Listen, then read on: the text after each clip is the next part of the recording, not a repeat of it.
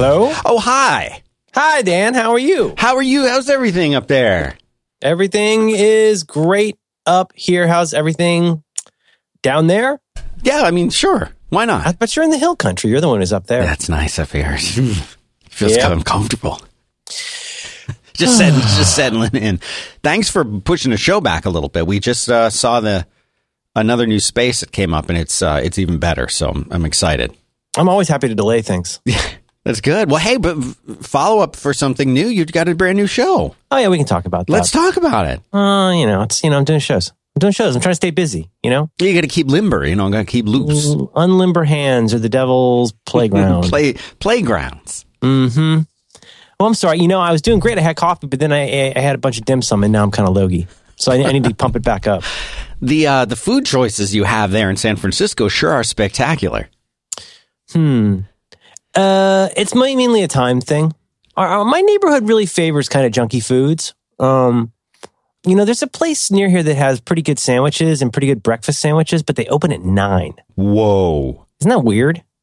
Because that's not really the time you think of as being a breakfast time. Well, I don't understand places that are, there's a certain kinds of places you could think of as like a coffee shop or a cafe or a coffee place. And to me, that should be open at 5:30 or 6. Gotta be. Because people go to work and stuff. Opening up at 9, that's crazy. And we don't even have that many slackers in the neighborhood, so I'm not sure who goes in there. I don't know. Speaking of follow-up, the coffee place that's never open. The one they're closing up. They closed up. Oh, well.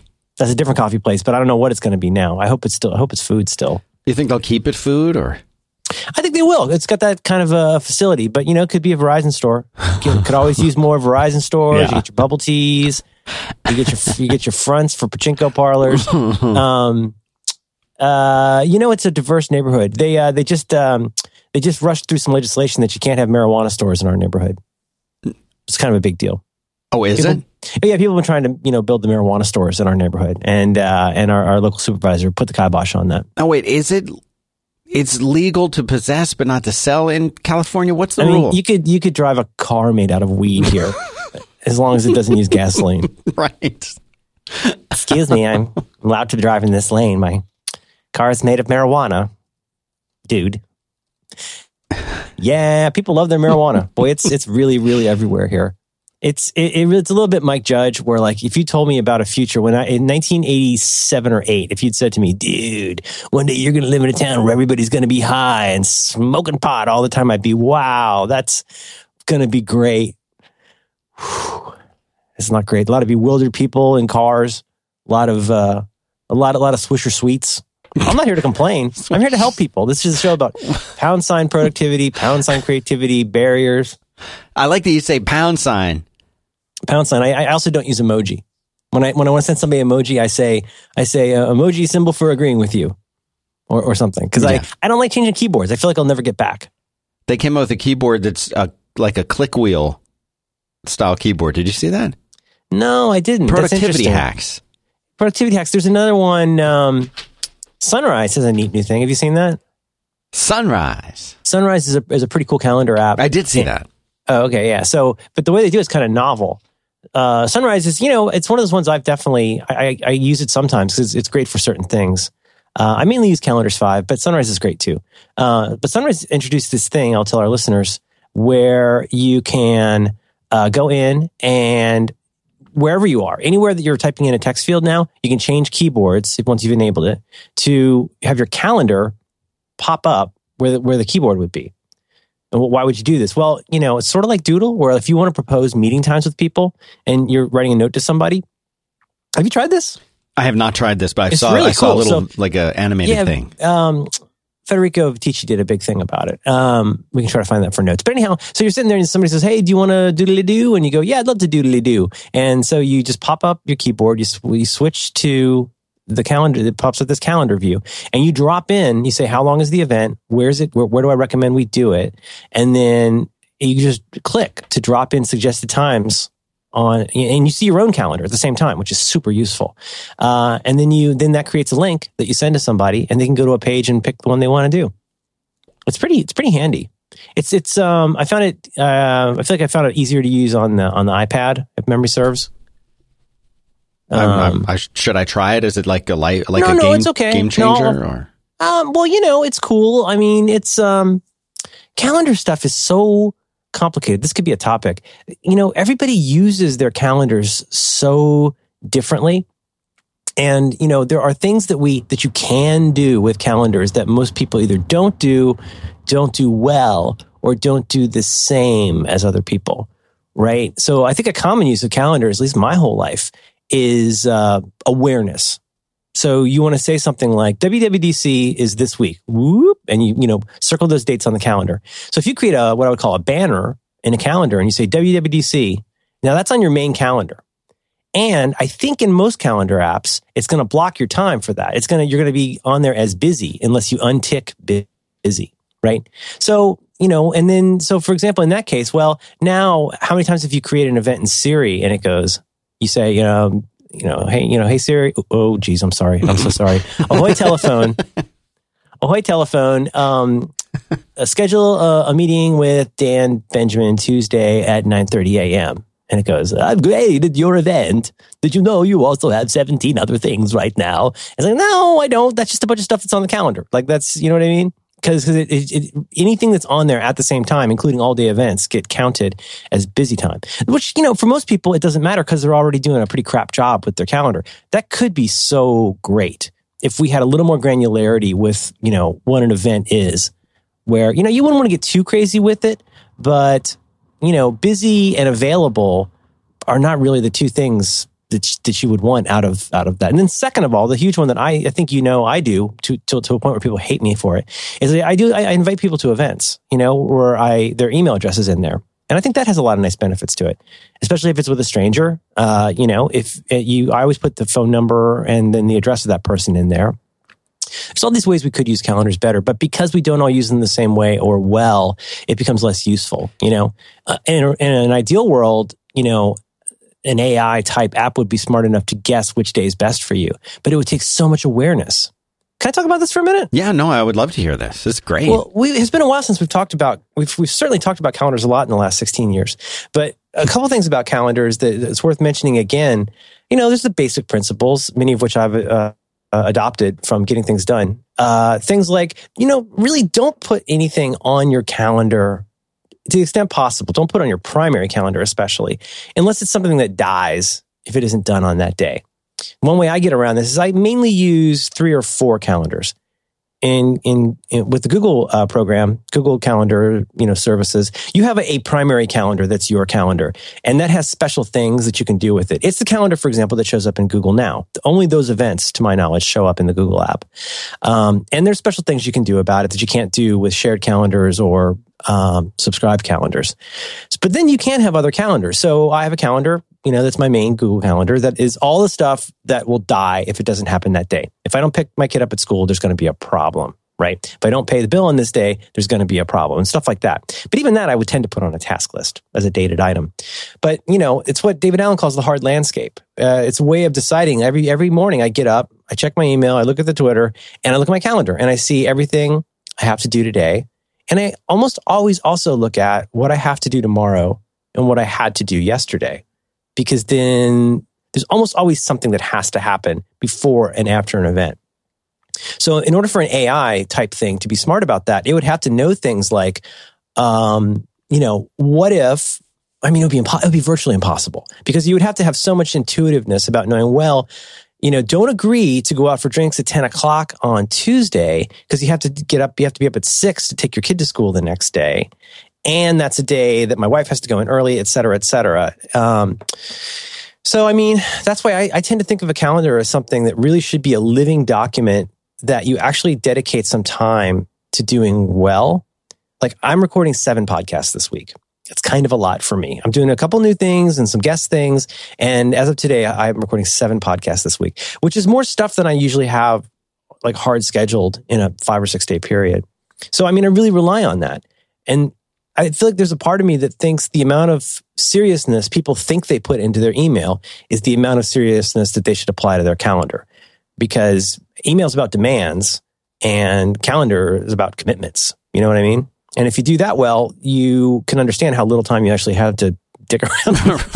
Right.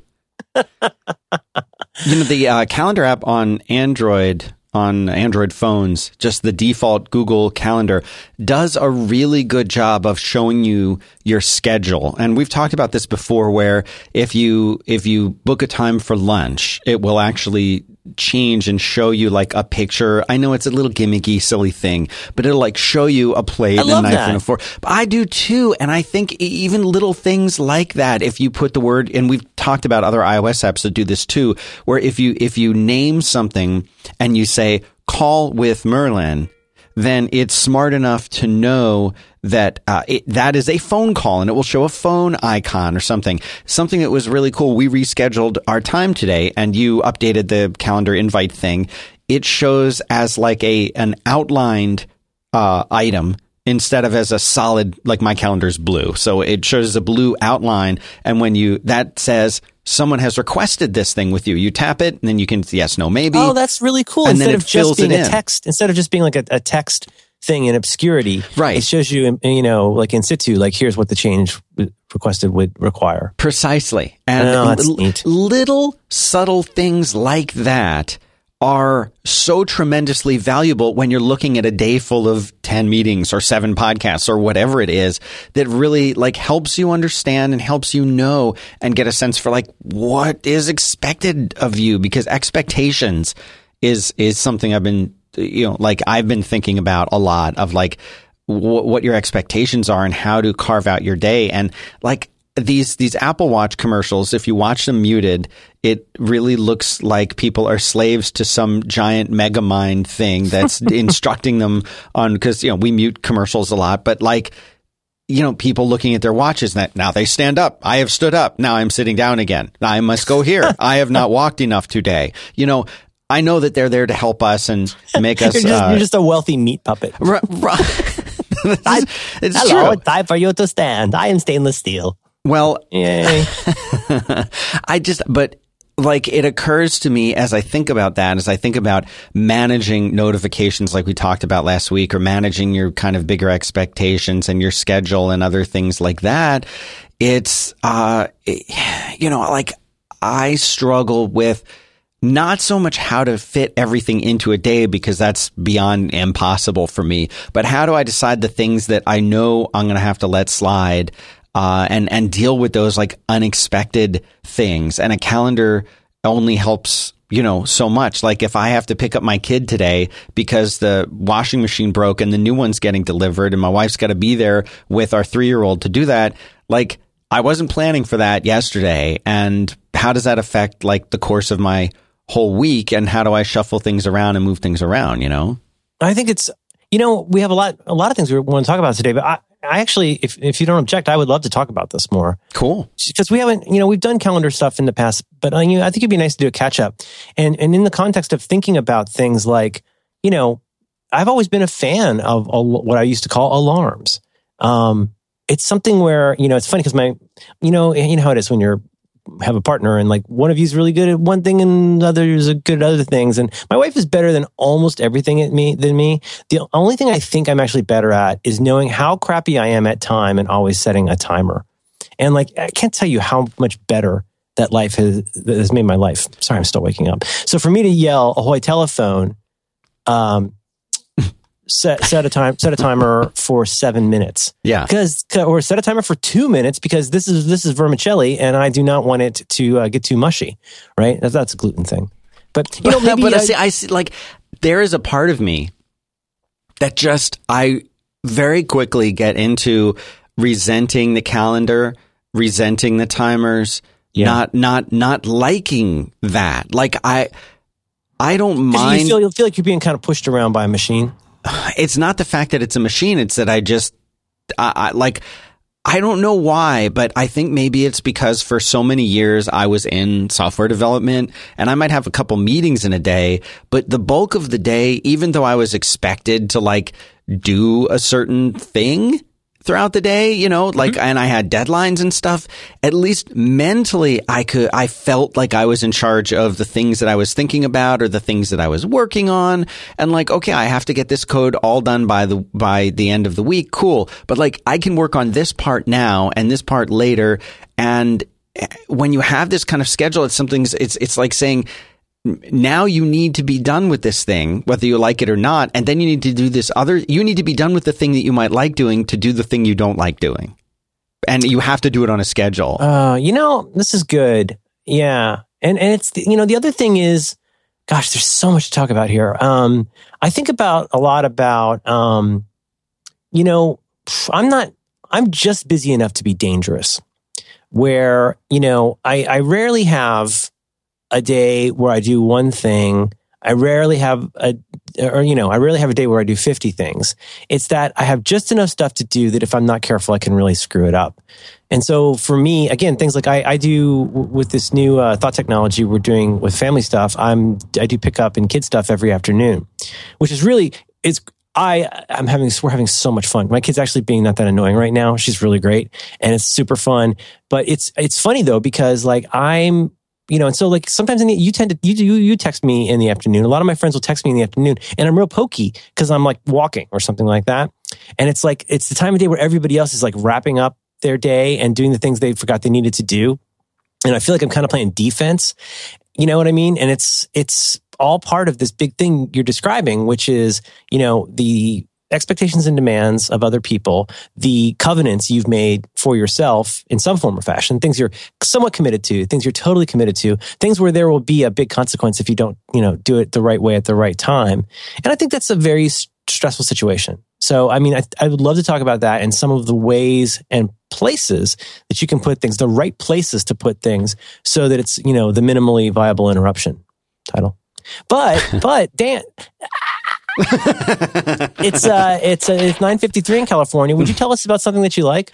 I would be happy to. Let me tell you about JustWorks. If you want to grow your business and not your busy work, use JustWorks. They take care of all of your benefits, payroll, and HR. This is created by small business people, entrepreneurs, for other people in the same situation, because running your business is hard work. We're sitting here talking about like spending time in your day and doing stuff you don't like to do. Anything, I bet if you were to like take a poll of all of the small business owners and mid-sized business owners out there, you would say, are your favorite things to do, reviewing dental insurance and 401k plans or setting up direct deposit, managing payroll? Like, no, very few people enjoy this kind of thing. And very few small business people have any time to do this kind of thing at all. And JustWorks does it. Like, they take the most tedious and time consuming part of your job and they make it the simplest and most automated part of your day. And it's really great. And it does just work. 15% off of your first year if you go to justworks.com/back-to-work, and the code that you will use is back to work spelled out. And that's 15% off. You don't have to do any paperwork. You don't have to do any fax machines, and getting signed up and set up for this takes less time than it does to make a cup of coffee. So it's really great. Again, the URL justworks.com/back-to-work. Code is back to work for 15% off. Thanks very much to them for supporting Back to Work and 5x5. Bok, bok. Okay, so do you want to do fake follow-up? Or should we keep talking about calendars? I kind of like the calendars. A couple things I want to mention before the show's over. But it's a big week. It's been a big week. Huge week. Woo! I think the muted bell is kind of my new bell. What is it when they're playing drums? And like with the hi-hat. Yeah.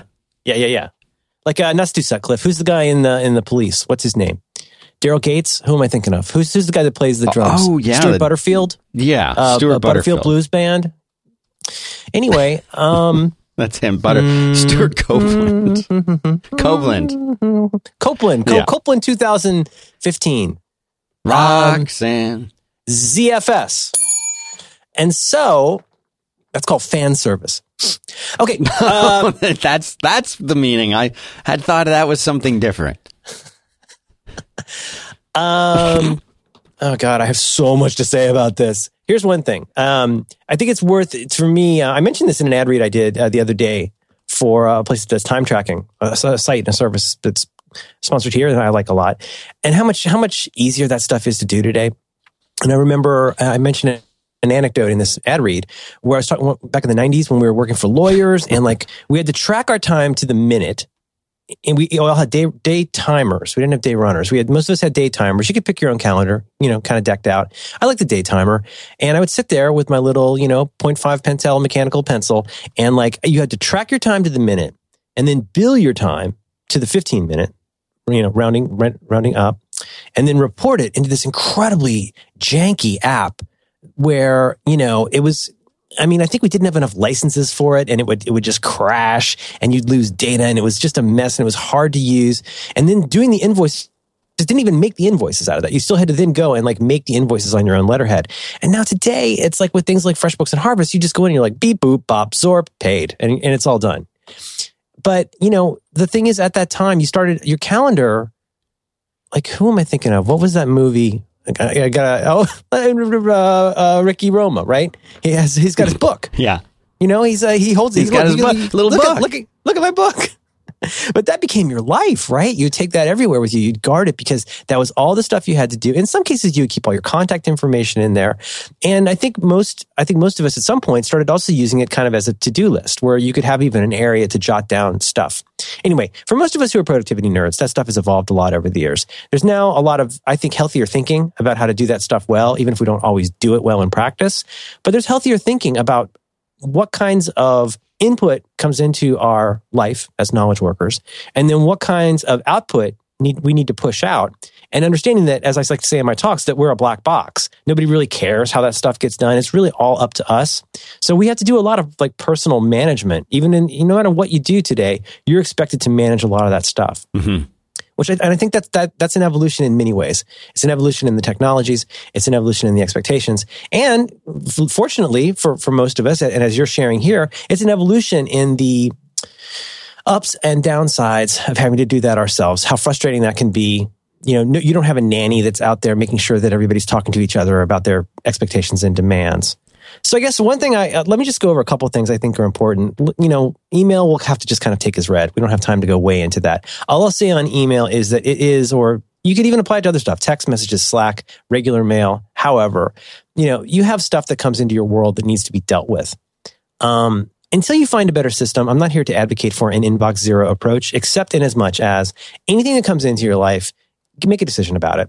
Right. And if that decision could be to delete it, it could be, to archive it. It could be whatever you're going to do, but make a decision about it. And I feel like to get healthy about this, it helps to understand what kinds of things are delivery mechanisms and what kinds of things are the actual storage mechanisms. And then what kinds of things are the means of production for doing things. And I think a lot of people use email to be almost all of those things, mm-hmm. which is so, email as a way to say, here's what strangers demand of me today. Well, that's what it's for. But then once you see what the strangers demand of you, I don't think it's particularly healthy to continue using that as a to-do list. I would never want to have a to-do list, a task list, where I go in and new things are dumped on me all the time in the same pile, only now they're on top. I think that's a little nuts. So I really think this is a core, David Allen getting things done type principle. But I think to the extent possible, whenever a new thing comes into your life or a new change comes into your life, I think you got to kind of look at it in isolation, go, what is this? What is it? What does it mean to me? What am I going to do about it? And where is that going to happen? Right. I'm kind of massacring GTD, but that's because I'm not really doing GTD these days. But when you get an email about something, where does it go? Well, let's assume that you're a grown up and you actually do stuff with your email instead of just checking it all day long. Mm-hmm. If something comes in, you got to decide where that goes. It could be like, for example, this morning, my wife took my kid to school and she scooted to school. And she's like, oh, remember when you pick her up at school, remember to pick up the scooter when you go. So that is a kind of input. Now, I'll just bet you, if I had not put that someplace, which I did as soon as I found out about it, if I had not done, I can pretty much promise you I would not remember to get the scooter. Because the last thing I'm thinking about, as I'm carrying lots of things made out of construction paper and American cheese, I'm trying to just get home. I just want to get home. Can we just please get home? And you got to sit and you got to look at a dog and pet a flower. Like, no, moving. The last thing I'm going to be thinking about is a scooter. So those are all, are you with me so far totally, though? To me, there's all the data that comes in. I can't help you be great at deciding what to do about it or accepting the right amount of care, frustration, and responsibility needed to do those things. But I'm going to give you a little cascade of where I think stuff can go and why I think they're good containers. So there's the input over here on the left side. Way over here on the right side, we've got a finished stuff.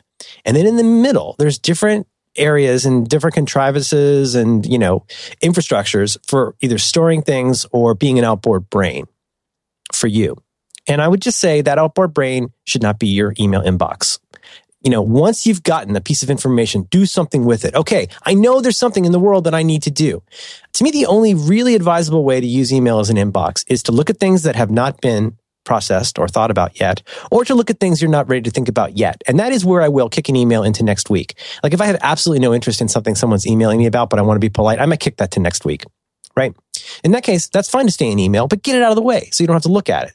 Apps like Mailbox and the app that you and I are using will make it very easy to say, just tell me about this next week. Once you get something, there's a cascade in terms of the importance of what it is and what you do with it. Can I go with this for a little bit? Yeah, no, let's do this. All right. A lot of stuff you get is informational. A sponsor has emailed me actually twice in the last 12 hours to let me know that there's a change in the way that they want to do the ad reads. For a sponsor, you probably got the same email twice. Yep. Now, is there anything I need to do about that right now? No. Is there something I need to do about that at some point? Absolutely. All right. So where does it go? Does it go on the calendar? Not really. An update to the ad read wouldn't really go on the calendar. Does it go on a task list? No, it's not really a task. All right. Does it go as a reminder? No, it's just ambient information that needs to be dealt with at a certain point. Well, guess what? That's a reference file. That's a piece of information I'll need at some point, and I don't have to do anything about right now. So for me, that's a no-brainer. That information, I go to the website, grab the new ad copy, paste that into NVAlt, which is my text editor app. But now, anytime I need to go and get that, when it's time to go do the ad reads, it's all right there. So the first place the thing could go, apart from the garbage, is into a non-actionable area where it's what David Allen would think of it called reference, right? So if there's nothing you can do about this, but you just want to keep it, just get it out of the way and put it in the place where you'll look for it when you do need it. And in my case, that's now in a text file that's synced everywhere in the universe. So far, so good? Yeah, no, I'm with you. But there is this, and I don't want to derail what you're saying here. No, please, go. There is this kind of sense that I see this less in myself than I see in coworkers of mine, but I very much see this kind of thing that you're talking about handling a specific email and doing something with it. And I feel like people often they'll get the email and they'll start on that. And then in the process, they get interrupted. A phone call comes in, another email comes in that seems like it's urgent, or they glance down and saw it. And now they're the first one is left in limbo. And then they're going to work on the next thing, or in order to do the thing you're about to describe that they do, they have to complete another task. What if there are dependencies on that one? So I don't know if you're going to get to that, but that's something. I'm happy to address that. That is, and for the first time in a while, I guess I'm cribbing a lot from David Allen here. That's a huge source of procrastination and frustration and drop balls, is when something comes into your life and you can sort of see what needs to happen. Like, we think of things, I think most of us tend to think of things these days as tasks or projects. Like tasks are things that we do. Projects are collections of tasks that get us to a certain result. Yes, a task does that, but a project has a certain kind of an outcome to it. And a project could be something as big as retiring or something as small as replacing the porch light. So, and again, I'm just going to go straight GTD for a sec here. So let's say you hear a noise outside at 11 o'clock. You turn on the porch light and the porch light doesn't work. You go, damn it, porch light burned out. Well, are you going to change it right now? You could, but you probably won't, right? Because you're going to go to bed. It was just a cat or whatever, or a lizard. And so you go to bed. And then you get up in the morning and go about your day. Well, guess what you probably didn't notice because it's daylight? Your porch light is out. Yeah. And then you come home and, repeat as necessary. Like you keep noticing that. And unless you take care of it right that second, you're probably not going to remember to do that because that's not the job of your brain to remember that light is out. Right. And that might be frustrating because you go, I don't really want to go get the ladder and go in, and it goes and goes and goes. Here's the thing. You might spend a week to 5 years in that situation before you make a big leap. First of all, going, this is something I actually want to do and is worth doing, so I should take it seriously, even if it's something small and dumb. You can take small stuff seriously, believe it or not. And then you don't have to think about it anymore because it's done. But you know what? I'll bet you somewhere in the back of your mind, you either don't know where the light bulbs are, you're not sure where they are, or you're pretty sure you're out of light bulbs. Classic example. So dumb, right? But why did you have a burned out porch light for 1 week to 5 years? It's because you never thought what the next action was. What's the first thing I need to do? Okay, well, the light's burned out. Can I verify that? Yes, it's burned out. What do we do to change a light bulb? Well, we're going to need another light bulb. Do I have other light bulbs? I don't know. Can you find out? Yes. Go to the garage. Do I have light bulbs? Yeah, I do. I thought we have light bulbs, but it's not the right kind. Okay. You can use those light bulbs? No. What are you going to do? Well, I guess I need to buy light bulbs. Okay. You go on with your life. Because it doesn't occur to you to put that on a list and go, next time I'm in the right place where I can do something about light bulb, I want to get that. So to me, that goes on to, like in this case, like I either add it to Instacart, I put it on a list for next time I'm at a hardware store. I do that, I have contacts to let me do that with OmniFocus. Or if it's really, really important, I might make a reminder about it. But in any case, any kind of a task where you can see the beginning and mostly see the outcome, it's really, really critical to ask, not just, you see the one big important thing here, which is you on a ladder changing a light bulb. That's the big event that makes this all go. But before you ever get to the point, do you have a ladder? Do you know where it is? Do you know that you have the right light bulbs? All that stupid stuff, just for this one thing we're talking about. Now extend that to every single thing in your life where you may not know. The reason you're not doing something is because you haven't captured it into the right place, you have not walked through what needs to be done to get it started, and you haven't thought about what the successful completion looks like. Because then, if you change the light bulb, you're done. You don't have to think about it. That's a dumb example, but it's a true example. And again, the time that you're least likely to remember that you're out of toilet paper is when you're in the aisle at the Safeway. You remember it when you're sitting on the can being bummed. Like that's the time to make sure that you remember to get the toilet paper. And that is basically how all of this stuff works, is that you must leverage the fact that your brain, again, to paraphrase David Allen, is great at having ideas. It may not be great at storing ideas. And the more accumulation of half agreed to stuff you walk around with, the less you're going to get accomplished, the more stressed out you're going to be, and the more burnout bulbs you're going to live with. So to throw back to you, is that kind of what you're talking about? Like something where I've been distracted now, I can't go change the light bulb. How do I capture that? Yeah, in a sense, I like the how do I capture that thing, but it's, and again, I think part of the reason that I get this feeling, I don't know if you've gotten it. I'm sure some of our listeners probably get it. Maybe it's just me, but like I'll look at an email and I'll start going through that process of what you're talking about of, do we have the light bulbs? Where do I go get the, and all of those steps that are involved. And there's just that part of me that just says, yeah, I'm just too tired to even do that. I'm tired. And now thinking about it, I feel too tired to do it. You know what I'm saying? Like there is that thing of I just don't feel like it. And you're like, well, does that have to be done? Well, in this light bulb situation, maybe I don't need to replace that as much as I need to get the recycles together and put them in the thing and walk it down to the curb. So I'll just do that. And then another day goes by where you're procrastinating about it, as opposed to that feeling of like, yep, I'll take care of it. I got it done. It only takes a minute. Right. And I don't know why some things inspire me to say, yeah, I got that. That's done. That's easy. When it's the same amount of work as the other thing. But different things have different amounts of resistance to them. Resistance in the way we usually think of it, but also resistance in the sense of like, the War of Art sense of resistance. Like what is that thing that's keeping you from doing something? There's something that's like a kind of almost like a gravity that's pulling harder than it should on this thing getting done. And I think it's very heavily, I always wanted to point out, I think it's very heavily related to procrastination. And procrastination can mean so many things. People who don't procrastinate have no sympathy for people who procrastinate because their mind's not broken in the same way. But with procrastination, very creative people tend to be the worst/best at procrastination.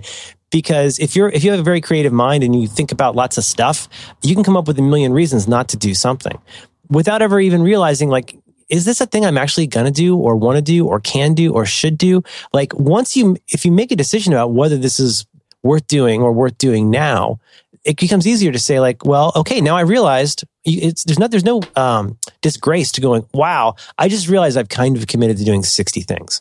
And I have time to do maybe 3 things well right now.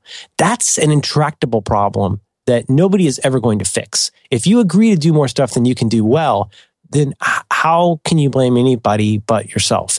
But I'm sympathetic in terms of things like having the energy level or Yeah. having like, having one or two things you're like "Ugh," about is no fun. But going into your inbox when you're already your ass is kind of dragging, you're like, oh, I have like 6 of those things now. Like, what do I have to do about this? I'm going to have to get into this big email exchange with this person. I'm going to have to send forms to this person that they probably won't get, and I'll have to send them again. And your mind starts cascading through all these things that exemplify like how poorly this thing is likely to go. I think part of it is, David Allen likes to put it as, next actions, or in particularly whenever you're thinking about tasks, he has a great note on trying to always think of the physical activity that needs to happen. Because if you can't describe it as a physical activity, you probably haven't thought about it enough yet. Like, what does brainstorm mean? Well, there's a big difference between brainstorming and drafting to me. Like, drafting means typing. It means sitting at the computer. It means doing this thing, and the whole notion of having a safe house can come down to something as simple as, well, what I really need is a light bulb. So he puts it in terms of physical tasks. I would also put it in terms of tasks. Try and get something down to the point where it's duh. And if it's something like the lights burned out, okay, well, I'm going to pull out my phone and I'm going to go to OmniFocus or whatever you use. And in my grocery list area, I'm going to say buy light bulbs. And I might even put it I might put a flag on there and give it a due date of next week. Because I really want to remember. I want a reminder to do this. I'll get to reminders in a second because I think they're very powerful. But try to get to the duh part of it. It's probably a little too big of a topic to try to get too deep into that resistance and procrastination stuff. But all I will say, the way that it is very germane to calendars is that taking something you're half committed to or 1/8 committed to and acting like it's a real project if it's not is not a great idea. You think that that's going to motivate you. The mean dad voice in your head is saying, you better get this done. So you put it on a list and you make it red. And then pretty soon you have 60 of those things. So I would be circumspect about how many things you put into, I use that analogy sometimes of going to Whole Foods and spending $200 and then dumping all of that into a crisper full of like rotten lettuce. Now all of your stuff is garbage. Try to just not put garbage someplace where garbage doesn't belong. Garbage belongs in the garbage can. If it goes anywhere else, it's going to make everything stinky. Here's the thing, Dan. So here's a cascade. Just to move forward a little bit. Here's the way I like to think about this. I'm going to give you 4. I just typed this while you were talking, but 4 levels to my cascade in some ways. This is not fully thought out. You have text files. The next level up is a reminder. The next level up is a task list item. The next one up after that is a calendar item. And I think you can think of that in terms of what? Importance, interruptibility, perishability, depending on how you think of it. A text file is where something goes that I'm just going to need later. There's not really an action right now. And if there were an action, it doesn't go in the text file. Right. The text file is where stuff goes. That's part of the making machine. Next level up from that is reminders. And I think reminders are to me a crummy way to run a to-do list, but they're reminders. It's hard to even describe how perfect. I'm talking here about on iOS or on OS 10, but I love reminders and I use them a lot. So we have things like my wife and I share a list called House, and anything that's related to house stuff that like has to happen, brain dead dumb stuff that has to happen that doesn't require a task exactly. It's kind of a task, but it's mostly about things need to happen by a certain time, right?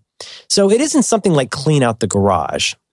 Well, cleaning out the garage will happen when it happens. If it doesn't get done faster than I'd like, well, I wasn't trying hard enough, but the garage won't blow up because it hasn't been cleaned out.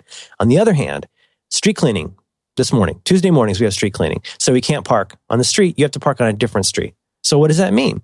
Well, it means you start getting $60 tickets unless you remember on Monday to park somewhere else. This is very emblematic of like how life works. Is like realizing at 7:01 on Tuesday as you hear the giant truck going by. It's too late.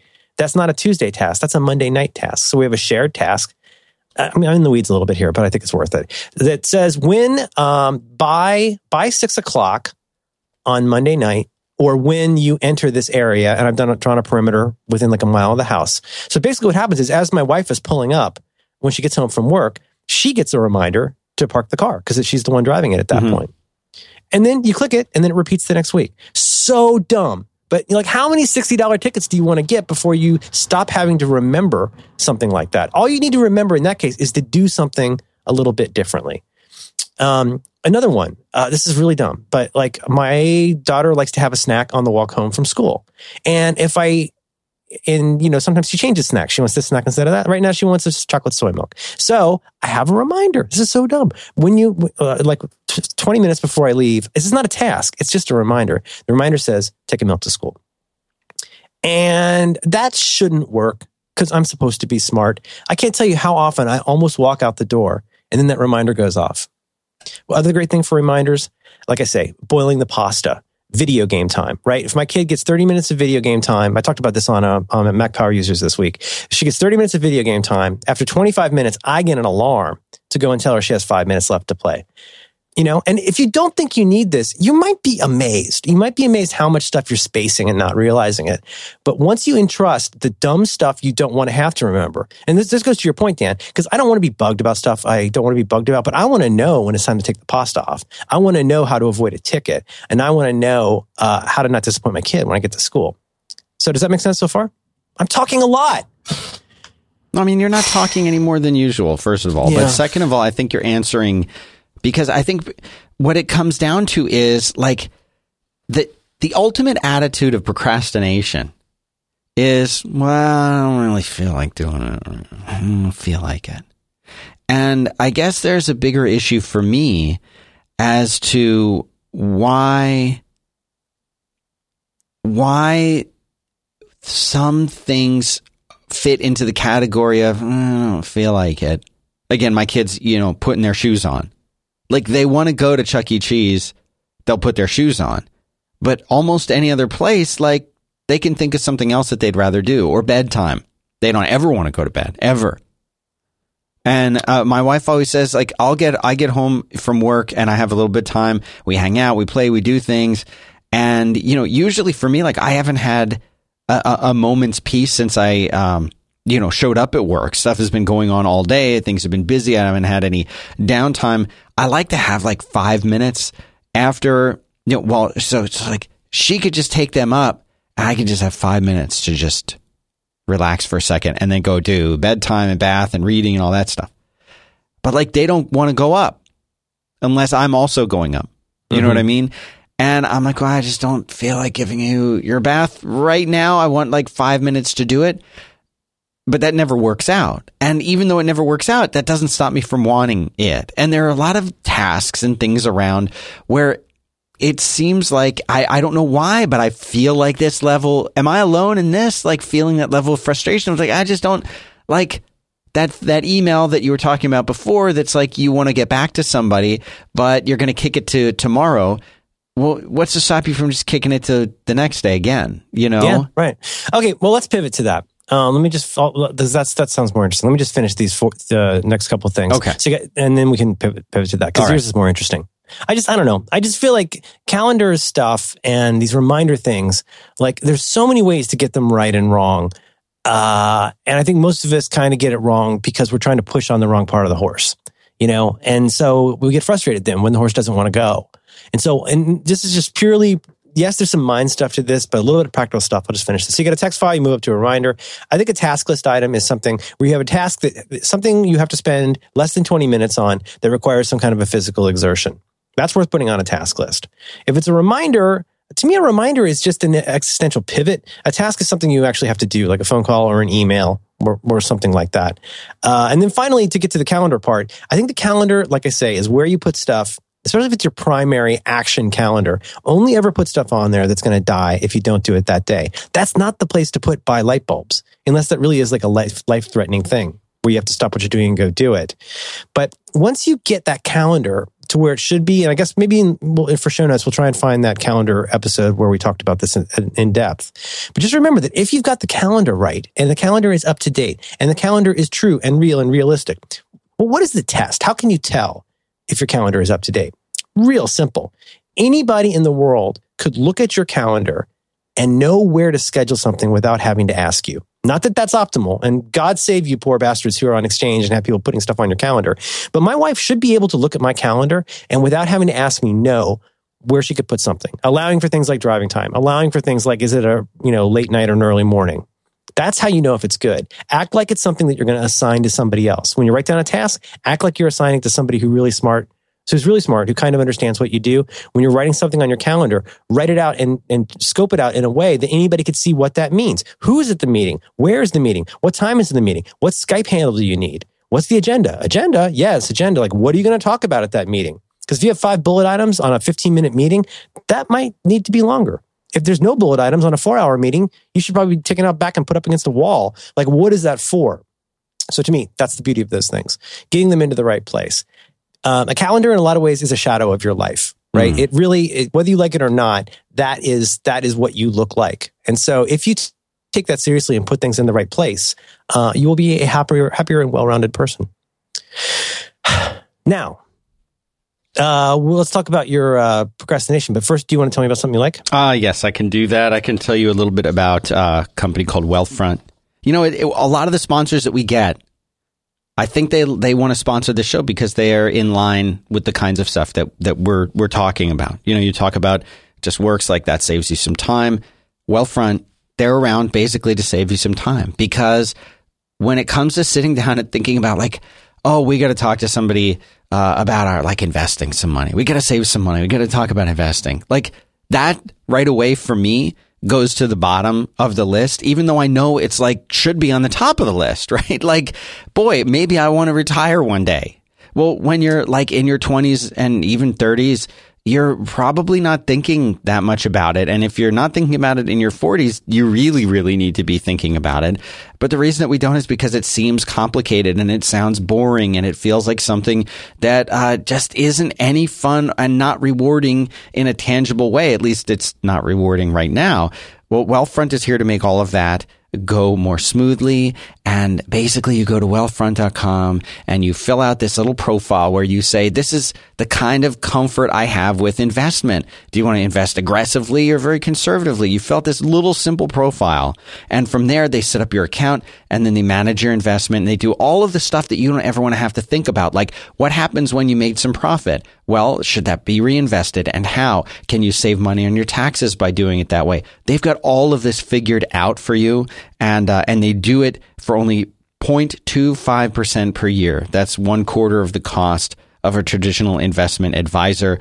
They do every trade commission free. You see everything in one place and they save you money and help you invest. It's just really, really great. 5x5 listeners, you can get your first $10,000 managed for free if you go to wealthfront.com/5x5. First 10K managed for free. Really great service. Go check it out. I have this disclaimer that I'm required by law to read. Here it goes. Wealthfront Inc. is an SEC registered investment advisor. Brokerage services are offered through Wealthfront Brokerage Corporation, member FINRA and SIPC. This is not a solicitation to buy or sell securities. Investing in securities involves risks, and there's a possibility of losing money. Past performance is no guarantee of future results. Please visit wealthfront.com to read the full disclosure. Thanks to them for supporting the show. I think Americans are very litigious. Mm-hmm. And that's why we have to read that. They should have that on everything. I think there should be a disclaimer on everything. I don't put a disclaimer on everything. Put a disclaimer on everything. Why not? Why don't you do the same thing, but just do it to the golfers? Gophers? I don't even need a reason. All right, so I got a lot more about calendars. Let's talk about that another time. Let's talk about. Do you want to talk about what you're describing? Yeah.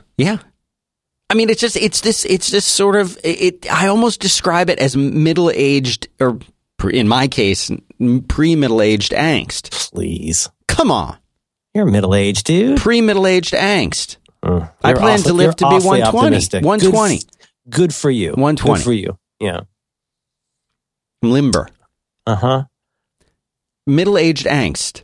Like, when you're in high school, you hate everything and everybody. In college, you start to hate specific things. And then I feel like as you get older, you hate specific things even less, and you just kind of get tired. You just hate yourself.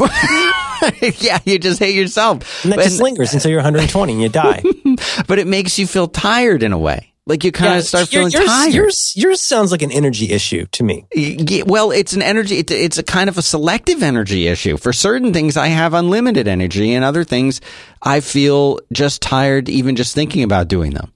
Mm-hmm. But it can be from one to the other in a heartbeat. That really sounds like an energy issue. It's a mental energy issue, a focus issue.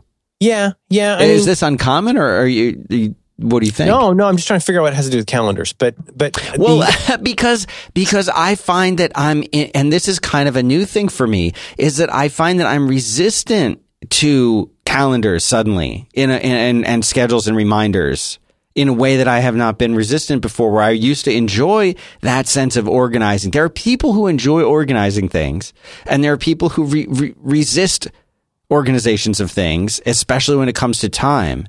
And I used to be one, and now I feel like for some reason I'm the other one.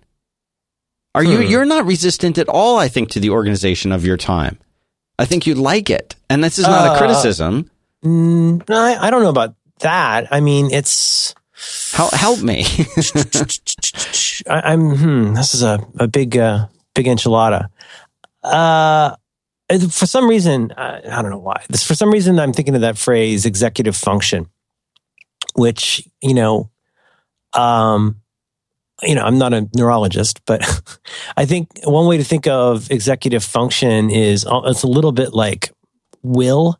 It's like, having the executive function to do things like change your focus, to put your attention where you want it. It's a phrase that comes up a lot when you're talking about ADHD, is that, but I should probably just Google it. But in this case, I think one kind of a problem that a lot of us have, if you want to put it in the simplest terms, there's certainly things in life that we'd all like to have that we feel like we don't have or can't have. And that's a certain kind of frustration. There's a different kind of frustration, though, which is where there's something that you theoretically or nominally want to do, something you need to do, and in fact, something you could do, something you have done before, something that you have done a lot in the past, something you're maybe even kind of good at. And whether that is writing short stories or taking out the trash or washing a child, like there's this kind of a thing where you're like, yeah, I can do that. Going to a boring dinner, going to a party with people who are lame. Like you've gone to that, you will survive it, but it doesn't mean you necessarily want to do it. And I think there's several layers to this that can make it frustrating and perplexing. So in the case of saying household stuff, or, just the dumb maintenance stuff of life, like we all know how to write checks, like we all know how to visit the lawyer. We all know how to do all that stuff. We know how to go to Costco and wait all day to get new tires. Like we know how to do all those things, and we've done it, and we know we won't die, but that doesn't make us want to look forward to it. And, when you've got more of those things, lots of those things, it's kind of a drag. And so on the one hand, you got stuff you don't really feel like doing, or you don't feel like doing now, or you don't feel like doing in a certain way. Second, you start getting several of those things, and it starts to feel heavy, like your backpack full of rocks, right? You start to really feel like, I got a lot of this stuff I don't want to do that I've got to do. And then you add to that, I haven't really had a minute to collect my thoughts. I feel like I haven't had a minute to collect my thoughts all day. And now I have to do something that I know I want to do, and I know I have to do, and I know I have to go deal with a child. And it takes a lot of energy to do that. Even if you're just not doing a good job at it, you still it takes a lot of energy. But now you got the new problem, which is now you got all that stuff to do and you feel bad about it. And once you start feeling bad about something, now you're in the loop. And it's when you feel bad, do you feel that you have more energy or less energy? More or less harnessable energy. Let's put it that way. Right. When I'm feeling bad, that's key right there. The harnessable part. I may be a nervous wreck, an anxious pacer, but that doesn't mean I have a way to turn that into a single beam of light and get anything accomplished. Quite the opposite. It's funny though, as spazzy as I probably sound today, I've cut down a lot. In the big exercise we're always talking about, trying to get the sleep and trying to get the right mix. I cut way down on stimulants, and I think it's actually helped me a lot. I'm getting more done. I'm getting more accomplished, but feeling less. Well, my problem was I would feel lots of energy, but nothing was getting done, which is such a weird feeling. It's weird to feel keyed up and unrelaxed and unproductive. It's so weird. You think if you're depressed, you're supposed to be laying under the blankets listening to Depeche Mode or whatever. If you're manic, you're supposed to be running around naked and gambling downtown. Well, it's not, it's a weird situation. And so in your case, I mean, I'm trying to trace this without being too personal, but that sounds like that's part of it. Like, it sounds like you have like a lot of maintenance type stuff that you know you can, should, and probably will do, but you're not mustering the energy. You don't feel like you have access to the energy, focus, and interest to do it and do it well. No, that's absolutely correct. And there is so much, and this goes back to that conversation that we had a while ago about like the difference between sort of running a business and being an employee. And in the sense of like being an employee, you kind of you may have a lot of role aspects to your role. You may have a lot of roles, but even in that sense, like, what is expected of you and you do it. Whereas if you're running your own business and there are multiple parts to it, you're often, like you really tangibly feel, okay, so let me tell you a little story. There was, I was working at a startup, and this was the CLEC, and we had hired a couple of people to do, I guess one of them was doing like web development, one was doing graphic design or whatever. And we had hired them. They had really good like resumes and portfolios, and they interviewed well, and we hired them. And, like the project though was my project. Like I was responsible for it. And if either of them, and this was my first time like really owning a project and really and I mean, like I owned stock in the company and I cared deeply about it, and I was doing the whole startup thing, and there was just, they were there, they were doing their jobs, kind of like they were employed, and they were showing up, and but it wasn't great work, and it needed to be great work because this was important, and it needed to be great work, and it wasn't. And I wound up firing them and doing the work. I didn't do it in that order. I did the work and then fired them.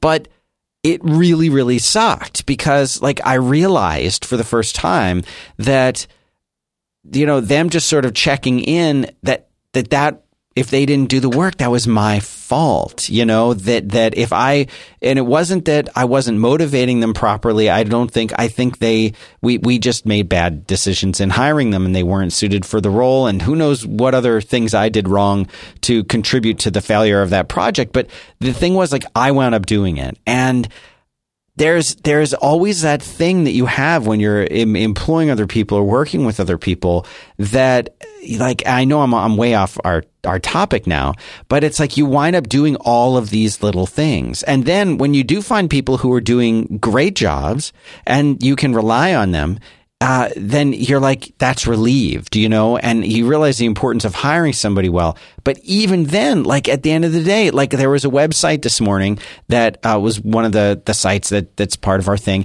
that just, it wasn't working and it was crashing for some strange reason. Well, like I've got to do that on top of the other shows that I'm doing, on top of, the sales calls that are booked, on top of the trip to Dallas I've got to do this week, on top of and it goes on and on.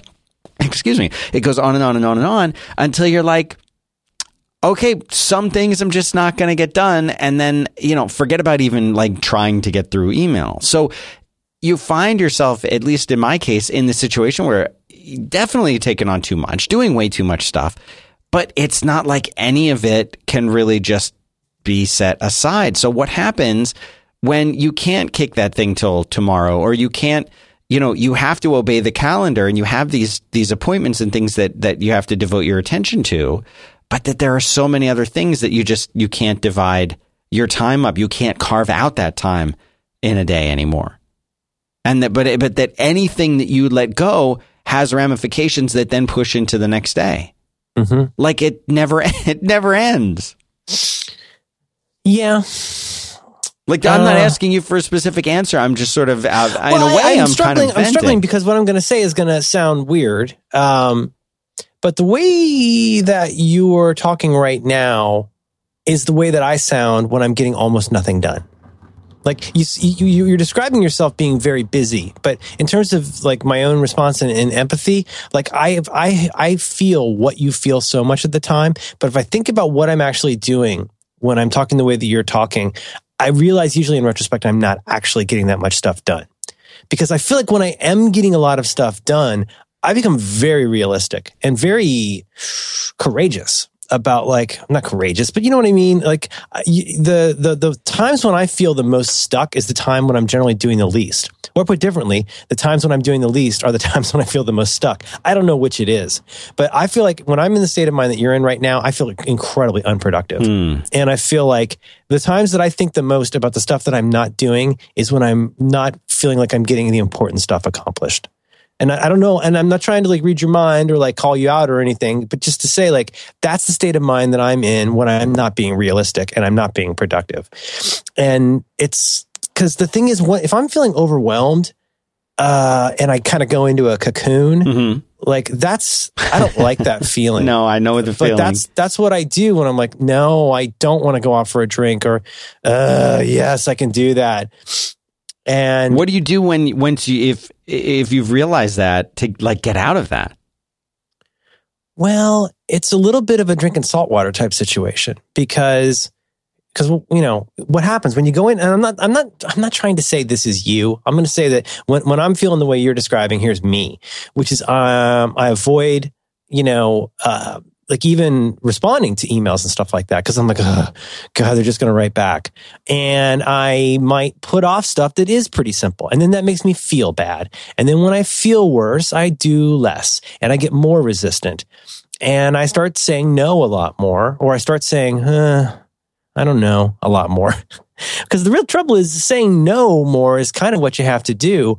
Or like just sometimes, and I'm not trying to say like buck up, but like I feel like sometimes a good morning or a good afternoon, especially having a morning where you go, I'm going to go eat the frog. Like today, I'm going to go punch the biggest guy. Like I'm going to go take care of a couple of these really super dumb things that are driving me crazy. Sometimes all it takes is, you know, kind of tipping that Coke machine a little bit to like really get me going and to where I go, oh, I didn't die. Like I did this one dumb thing and I answered this email that popped back up for the 10th day in a row. And I just answered it. Or you know what I did? I'm sorry. I just archived it. And I'm not going to think about it. If they want to write me again, they'll write me again. But I can't go deeper into this. I need a way out of this. I need to accept that I am super flawed, really imperfect, but I am capable. I am actually, not to be all Stuart Smalley. No, this is good. But I think we all need to hear that sometimes, which is that, you know, our own fears about our competence and our relevance and our longevity and all of those things. And, you know, all those things can just become a surprising background hum unless you're really listening for them. And if you're listening for them, you start to go, how did I ever hear anything else? All I hear is me yelling at myself in my head and the constant buzz of stuff I have no intention of actually doing. How long do I want to live like that? And the thing is, I might live like that for months, but then sometimes I'll pop my head up and I'll go, like, you know, in the case of like starting the show, for example, it was kind of an example of that. I'm going like, you know, why don't I just go do that? Why don't I do that? Why don't I say no to some of these other things that like I just feel bad about and just move on, like get some momentum, start moving. And it sounds a little bit manic, I will grant you, but I guess I just feel like, you know, we have such high standards for ourselves, especially if we feel like we know what we're capable of, or the more negative way of putting that we feel like we deserve more than we've got. But the problem is like the more kind of negativity and excuse making that we come up with for those things, it ends up not being all that comforting and it ends up not being all that useful, because instead of saying like, how do I play the hand that I've been dealt? You end up saying like, it's unfair that other people have better cards, or like, I shouldn't have to think about this. And instead it takes a tremendous amount of courage and forgiveness to go, I can feel better about this, or I can feel worse about this. And sometimes when it comes to kid stuff, I find it incredibly difficult. I feel incredibly guilty, where I'm just like, you know, could you just go give her a bath? I just want to lay here. I really seriously, like, I'm just going to sit here and watch Amy Schumer and please go take care of our child because I'm exhausted after she's gone and worked all day. Like I have the stones to do that. But sometimes I do try to just catch myself, and it doesn't have to be a sentimental thing. It doesn't have to be an inspirational thing, but try and find a little voice in your head somewhere that goes, you know, you don't have to suck. You don't have to suck and feel bad about it. Like you got here however you got here, and you're who you are. And like, just give yourself permission to not feel like a dick today. That just give yourself that break.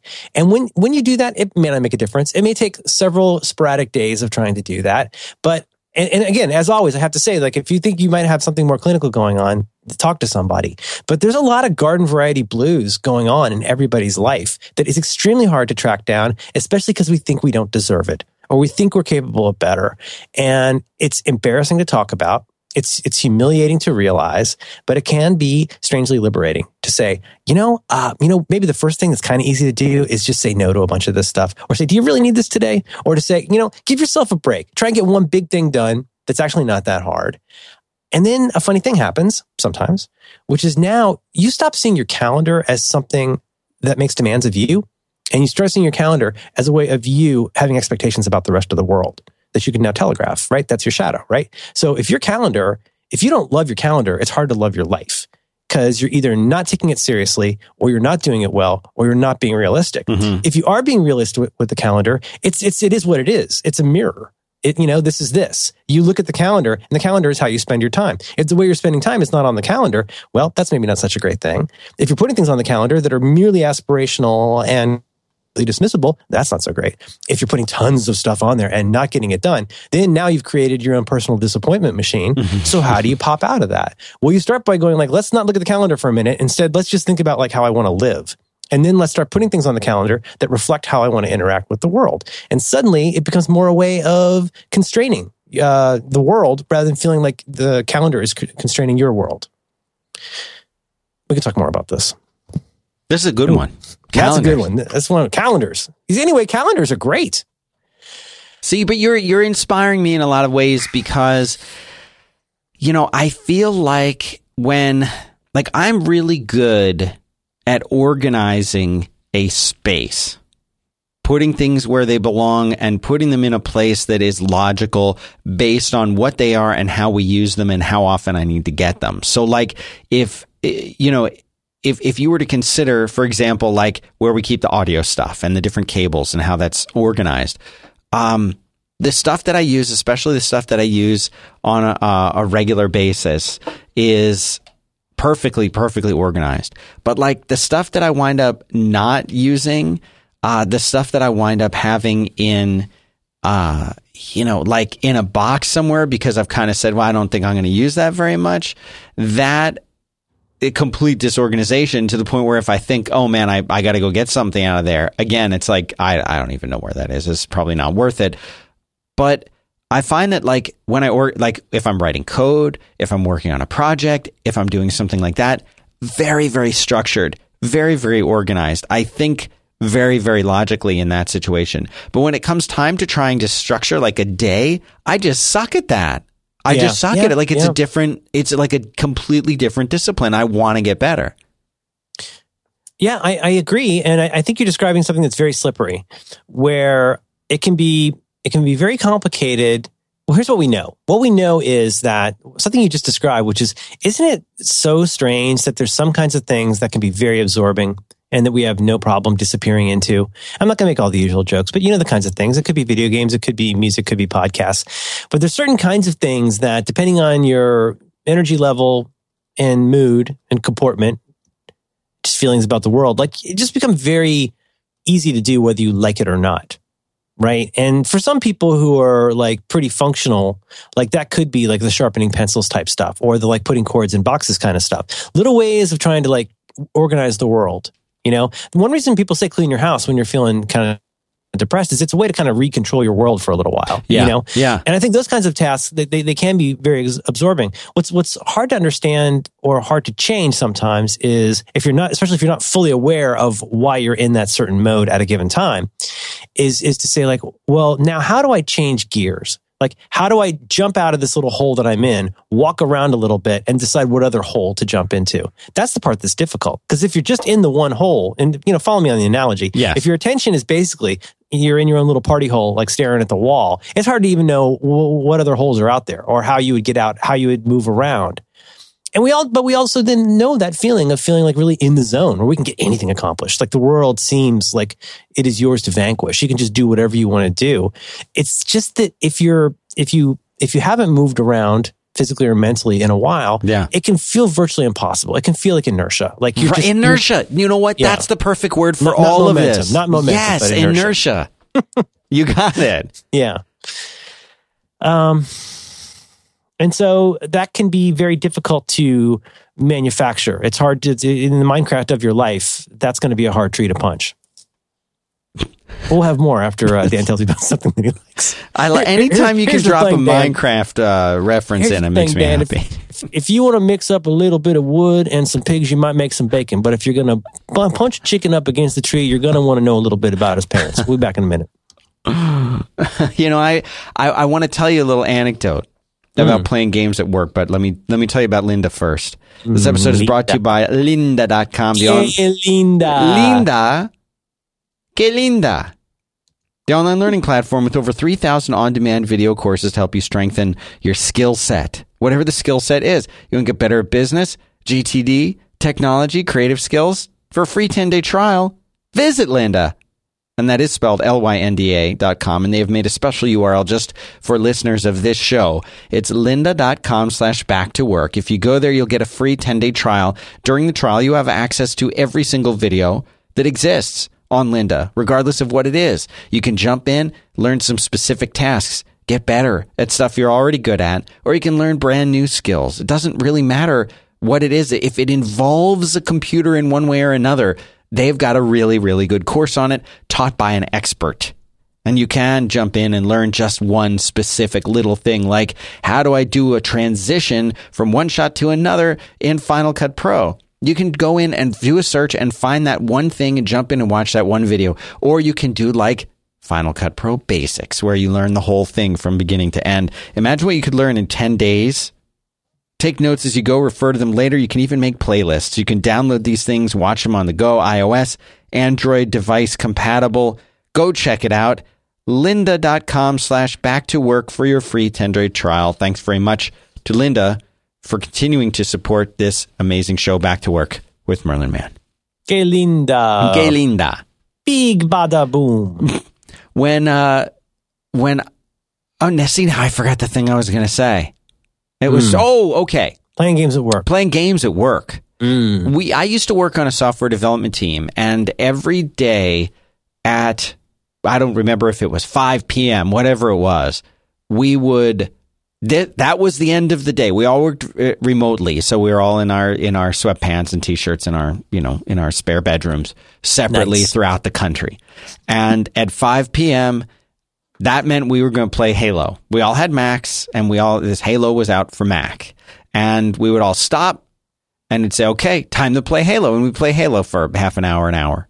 And there was a company a few years before that where we used to do the same thing, except I think it was Doom 2. Whichever version of Doom had the networking in it, and you had to reboot out of Windows into a DOS that only had certain drivers loaded just for networking in your graphics card, and you could play. And we used to play this, and it was in a strange way. It wasn't so much it was like a bonding thing, even though I think it was a bonding thing.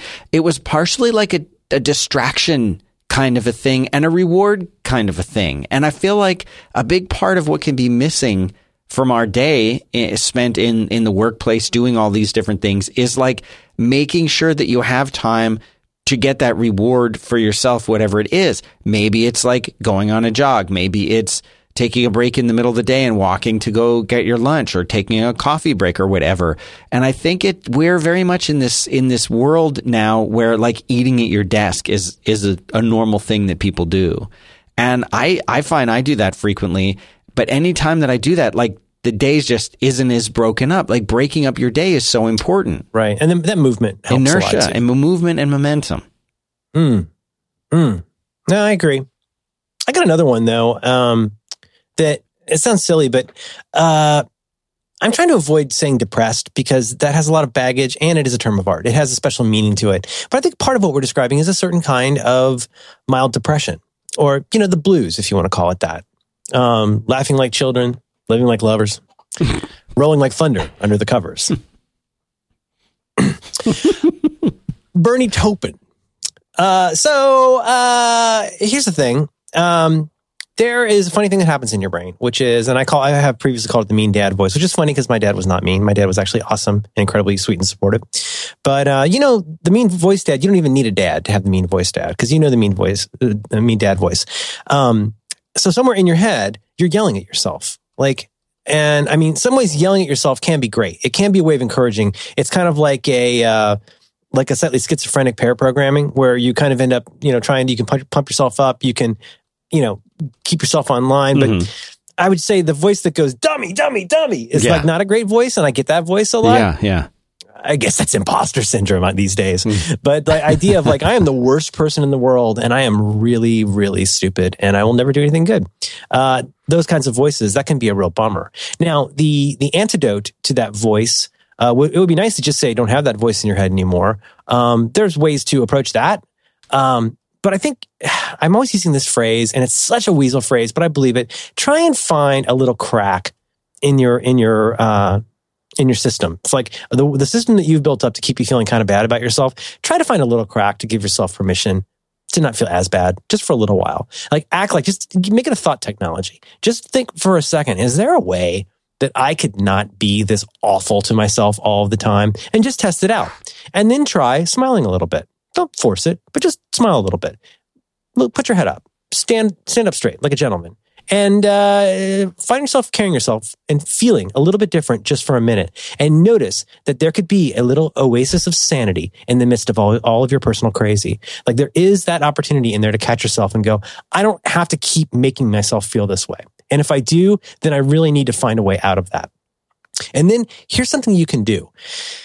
I agree with you. Having a personal goal, like I think maybe a not great goal is I get a dozen donuts if I answer this email. Right. But I mean, the problem is though, there is a class of these kinds of rewards. Like, oh, if I finish this, I get one of those coffees that I like that are so costly. I just hate myself when I have them, but they're so good. Like there's those kinds of things you could do. I get to play my video game, right? I get to go play on the robot. Right. Like, that's great. Okay. Let me suggest something that's a slight, 42-degree angle from that. If there's something you've been putting off, why don't you do something that is extremely cool and completely unnecessary? Like maybe this is going to sound impossible, but in all the time you're thinking about like all the things that you're not doing and all the emails you haven't written, why don't you write someone a thank you note, a handwritten thank you note, and send it to them? Why don't you take a recent cool photo of your kid and send it to a family member? Why don't you write a really great 1-paragraph email that you're going to include with the first invoice that you send to somebody? But like go and write something charming. And that's going to be a kind of victory because now you're already putting yourself in the mindset of getting to invoice for this. That's a nice feeling. But like, if you weren't rushed to get that thing out because you got to pay a bill, like instead go like, hey, what if I had more time and I wrote like a really nice note to this first time client? Give yourself permission to think of something like that. And you might be kind of surprised how much less your life sucks for the next few hours. If you do something kind of cool, if you, I don't know, have a conversation with somebody like at the cafe or the library. Like there's just a weird little thing, like an unnecessary, go do something nice, especially for someone else is what I'm saying. One of the reasons it's difficult to talk ourselves out of our self-absorption is that our main cures for self-absorption involve higher levels of self-absorption. What do you mean? Well, if I feel bad right now, I should probably put some food in my mouth hole. If I feel bad about my relationships with other people, I should probably play a video game. Right. I feel bad about this email that I haven't responded to. I think I'll listen to public radio in bed. Right. But this, you're talking more about like distracting yourself from how you're feeling. Could call it distracting yourself. I don't think it's distracting yourself because what you're doing is actually beginning to live the life you'd like to lead, which is not feeling like you're being tethered to a world over which you have no control and in which potentially everything is a threat. Like if you do something really nice and it's something that's directed especially at someone else and don't expect anything in return, don't be that guy. But like if you go and do something around the house that you haven't done, like something silly, but like do something for the infrastructure, do something for the world. You don't have to go and like cuddle a kitten with leukemia, but even just do something around the house that improves a situation. Throw out old socks. Go do something that's a positive, unnecessary step. And because the problem is, I'm going to spoil the ending for you, is right now you have way too much stuff where you think everything is necessary and everything's a threat. So do something unnecessary that's not a threat. I can't promise you it's going to change your year, but one way of getting yourself out of that funk is to get out of your stupid head. And get out of your stupid head by seeing an improvement in a little part of the world that maybe makes the world better. And by the world, I don't mean the planet. I just mean like go clean out your stupid fireplace. Go do something that affects a positive change somewhere that is not necessary to do right now. And like, what are you doing when you're doing that? Oh my God, it's a whole new thought technology. You're changing your whole life because now you're realizing that the surf feed of necessary that is currently drowning you is something you always have control over stopping, even if just for a few minutes.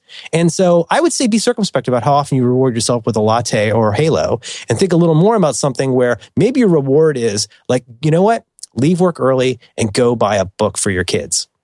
Like, wow, that's dumb. I got lots to do. I know. But like, you're going to go home and you're going to be stressed out and you're going to want that 5 minutes. Take that 5 minutes, give it to yourself right now, that maybe half hour. Go to the bookstore, buy a book that you know your kid would like or something like that. And then go home and read it to him. Like, that's really weird. And like, it sounds like something from the 50s, but like that gets you out of your head. Like that work is always going to be there. Do something unnecessary that's extremely cool. And like, it kind of makes everything a little bit better for a while. And I'm not even trying to say run away from your problems. I mean, it's okay to reward yourself and do good things, but just remember, it is a little bit like drinking salt water. Whenever you console yourself with more self-absorption, you're really just putting more of that bad energy back into yourself in some ways. That rumination, that thinking that, oh my gosh, the world is hard and so I need a reward right now. Well, that doesn't end up making you feel better in the long run any more than feeling bad about your weight or your health makes you feel rewarded by a bag of chips.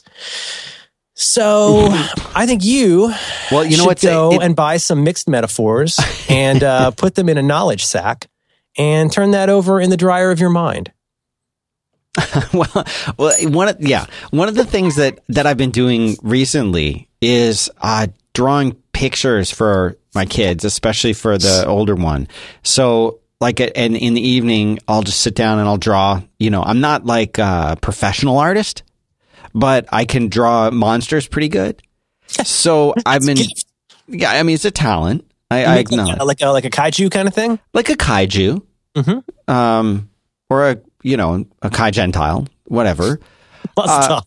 And I'll that's funny, Dan. You still got it. I still got it. And so I'll draw. And so what I'm doing is I'm drawing like a picture of two of them, and I'll draw like the one and then the other, and it's like a who will win kind of a situation and what their powers are and different things like that. And I'll leave that for him. And he wakes up very, very, very early. So by the time that I'm awake and have had coffee, which is synonymous, he will tell me, which one wins and why, or he'll say, well, this one I think is a mutated, lion, and this one is just a dinosaur, and this is why this one could win. But it's like something that's completely outside the scope of what I've done for years and years, when like as a kid, all I ever did was draw. If someone were to have the misfortune of like resurrecting my notebooks from high school and college, like 50% is just these ridiculous drawings, mm-hmm. And it's something that, like like the fact that I have a kid is a nice excuse to say, I'm just going to draw these silly things. But it's like, it's along the lines, I think, of what you're saying, in that it's kind of pretty cool, and it's as much for him as it is for me. But it's a complete diversion from anything else that makes any sense in the rest of my life. It's hard to remember to draw. It feels, if you're not a person who does that on a regular basis, it feels pretty whimsical. And like, in my case, I feel like I'm kind of like trying on a certain affectation, even if I try to draw. But even just doodling makes me feel so much better. Did we ever talk about those coloring books I got? I don't think so. I read about this somewhere, and I haven't done a lot with this, but it was pretty interesting. It is said that today it was so hot. They say that one cure for a certain kind of anxiety. Did you just watch that again recently or something? No, I don't know why he's on my mind. Because now I'm going to have to watch it. Yes. You can get these coloring books. There are bespoke, built-to-purpose artisanal coloring books you can get for this. Not cookbooks. My God. Need to get some help. You can get these coloring books that are very, very detailed, almost psychedelic looking. And coloring them is apparently a known way to help you with relaxation and anxiety issues. Really? The focus of sitting down with go, you know what? Go treat yourself. Go buy like nice colored pencils. Go buy some colored pencils. You can see these. You can find these online. If you just search for anxiety coloring, I know you'll sound crazy. You can wipe it out of your history later. Don't worry. But you can even just get a kid's coloring book. But coloring is weirdly therapeutic. It's very focusing. Like put on like some music or a radio show you like, and just sit there and for 10 or 15 minutes just doodle and color. It's really weird. But I'm sorry, I didn't mean to change the topic. But what you're talking about is a kind of a modal change where it's like that's not a thing that I usually do, and then you go, that was kind of great. I have this, as far as kid stuff goes, I have to say, sometimes it can be very tiring and frustrating. Even if you really like your kid a lot, sometimes you're just like, I just want to sit here. Like, I just want to sit here and read something for a little while. But then sometimes I will find somewhere inside of me, and again, it doesn't have to be sentimental, but there's some little funny, hard to grab little twinge inside of me. And I see myself in that moment sitting there, being kind of lazy, being kind of tired, being kind of not quite depressed, but a little bit like, and I see myself and I see a kid standing there. And I go, I don't like this picture. And, you ever have that? Yeah. And it's like, no, get up, put your shoes on. We're going to go ride the scooters. And I feel so much better after I do it. It's really weird, but I don't know. It's sometimes very difficult to find that in yourself, to find like this little germ of humanity that could make you a little bit better today. But it's in there, I swear. Sometimes you just got to scoot. What's that from? Glenn Scooter. All right, tell me about something else you like. The last thing for this week's episode is GoToMeeting. We should have used this back when we were playing these games to talk to each other, because you think about time, you think about the money that you spend like in meetings. We've talked about meetings here. You spend a lot of time getting to and from meetings, not just in the meeting, and sitting there waiting for other people. And then when they're there, you got 3 people on the phone line and they're talking into that weird little 3-point gray phone thing that sits in the middle of the conference room.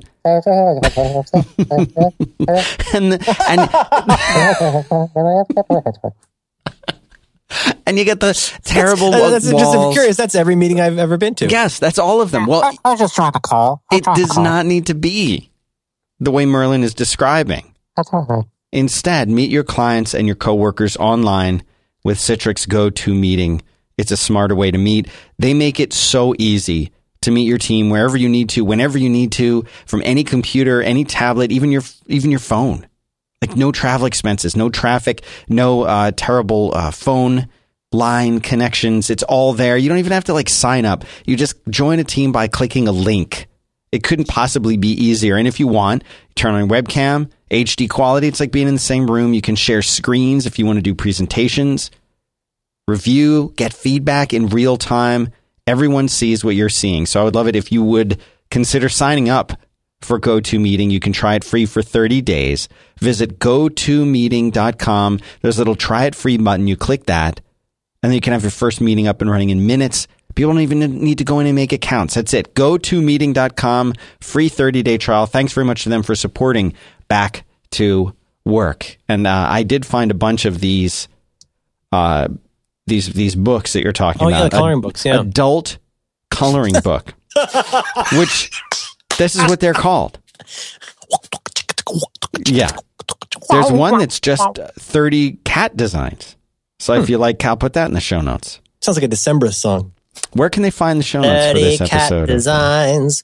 Hello. If you're looking for show notes for episode 2-21 of Dan's Back to Work program, you go to 5by5.tv/B2W. That's B as in brothers, 2 as in the number, W as in women, /221. Very good. Well, I got too serious. Let's talk about some crazy stuff. I'm as busy as a doorknob in a wet sweater. I got all kinds of craziness going on. Yeah. One thing I want to mention, I've started doing a new podcast with our friend Jim Dalrymple. I listened to that just last night. We're giving it a throw. We're going to talk about, the kind of stuff that Jim and I like to talk about. I'm interested to see where it goes. I mean, obviously, we have a lot of stuff we both like about, Apple stuff and music stuff. And I don't know. I think it's going to be interesting to watch how it develops. We talked a lot about firsts. Oh, you can find this at, it'll be in show notes, but you can also go to loopinsight.com and you'll see it on the homepage, or loopinsight.com/the Dalrymple Report. And I'll put a link in the notes here to where you can find it on Overcast as well. Anyway, if you like, give it a listen. And we're gonna that show art's cool. I feel like, yes, I do. Beard. It's got a beard on it. Yeah, I feel like between the two of you, you have every band and potentially genre of music covered. I like a lot of Canadian music and metal. Last night I was displaying much of my Canadian music prowess on the Twitter. More people need to know about the Flashing Lights and the Tragically Hip, which is a terrible name for a band. But anyway, that's the Dalrymple Report, and so check that out. Jim's a super interesting guy. You were doing the Amplified with him for years. You know, he's an interesting fella, and I don't know. I think we have a lot in common. We both like Iron Maiden. That's really all two men in America need. Mm-hmm. By the way, congratulations, Hakuna Matata, Bruce Dickinson, officially cancer-free. Isn't that nice to hear? Bruce Dickinson had the cancer, and now he's officially cancer-free. Oh, that's fantastic. You ever watch an interview with that guy? He's super interesting. Not Bruce Dickinson, the guy who produced the Cowbell record on Saturday Night Live. The real Bruce Dickinson, who's the singer from Iron Maiden. That's who's good. A very, very interesting guy, and I'm glad to hear he's feeling better. Best to you, Bruce Dickinson. That's great news. Yeah. I've been on lots of podcasts. We put out a You Look Nice today. I know you did. A short, not even 12 whole minutes. Scott was on the Wi-Fi. Pop-up episode.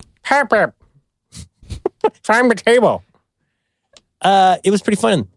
Wonderful. Do it again. And then what else? I was on the Mac Power Users. I think I put that note. So I was in the Mac Power Users for my annual visit. I was a real curmudgeon this year. I think Katie is having trouble, I think, even covering up how much she dislikes me at this point. I'm so super annoying on that show, and I whined about Apple stuff for about 2 hours.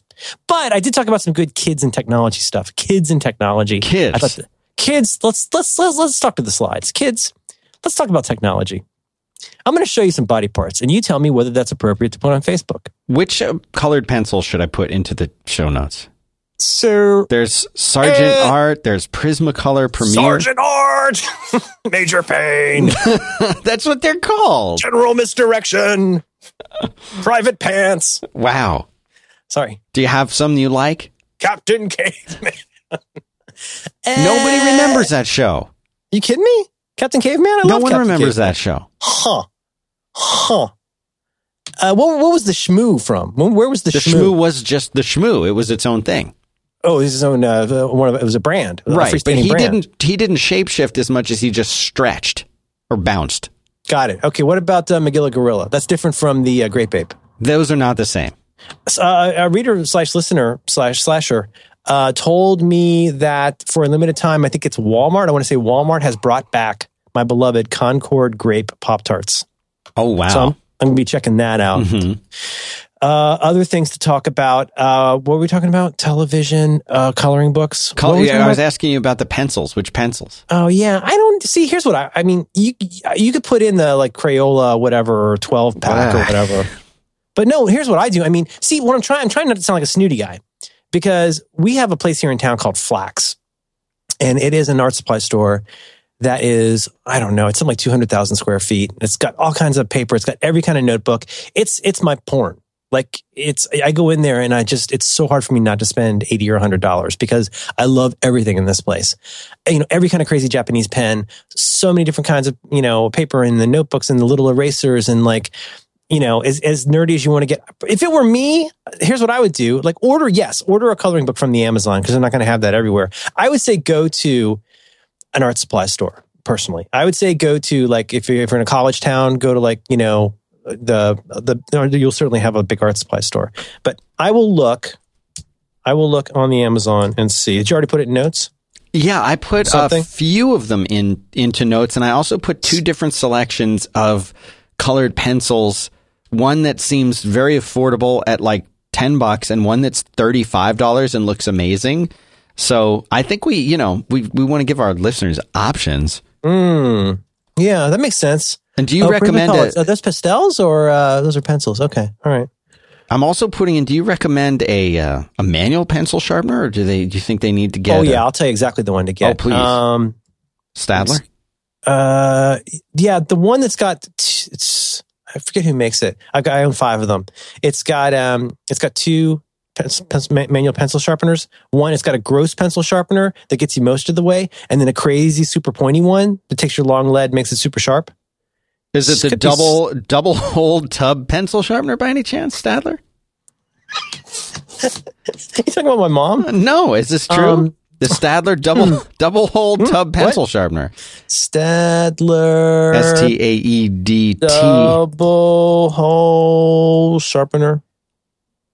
No, I've used that one. That one's not bad. Okay. Let me go to my order history on Amazon.com. Let's have a little bit of Merlin looks at the internet music. Dun, dun, dun, dun, dun, dun, dun, dun. The idea of having my own like Royal Electric pencil sharpener just sitting on my desk. Yeah. Or one of those old Boss Stitch metal, the crank. You mean the kind from school? Yes. Those are good pencils. I would say, especially if you don't have a child that keeps stealing it and taking it to another room. Get one of these. That double holer's fine. I'll find you the one I'm looking for. I'll tell you, Dan. I almost tooted this, but I was just too embarrassed. Get the Come Long. Excuse me? Come Long. Come Long. You can get the Come How do I Long. spell that? Come Long. C- Come Long point pencil sharpener with pointer. Come Long. That's a good one. It's made by Come. It's the number one bestseller in art sharpening tools. Maybe I'm spelling it wrong. Number one best. It's Come Long. It's the number one bestseller in art sharpening tools. Come Long. Come is the brand name. Long Point. Come Long Point. It's a little bit ping pong. Come Long Point pencil sharpener with pointer. Come is the name. Come Long Point. Weird that I'm not finding it. How do you spell come? It's by Alvin. Alvin. Oh, there. It's come with a K, of course. Well, I don't know what kind of work does she do. I see this. No, you know what? This looks familiar to me. It's a Come. And you know what's cool? Do you notice in the Dingus, it comes with extra blades. I see that. The Come comes with blades. For an extra long, extra smooth tip. What has happened to the You're going show? to turn to the Come. It's by Alvin. Yeah. Come long, come with a K. Come Long Point. Come Long Point pencil sharpener with pointer. There's a green light some nights, no light. It's by Alvin. Oh, God, we don't have time for that. Dan, Come Long Point pencil sharpener with pointer. It's by Alvin. Okay, I guess we probably better button this up. All right. I love you. Love you too, Merlin, man.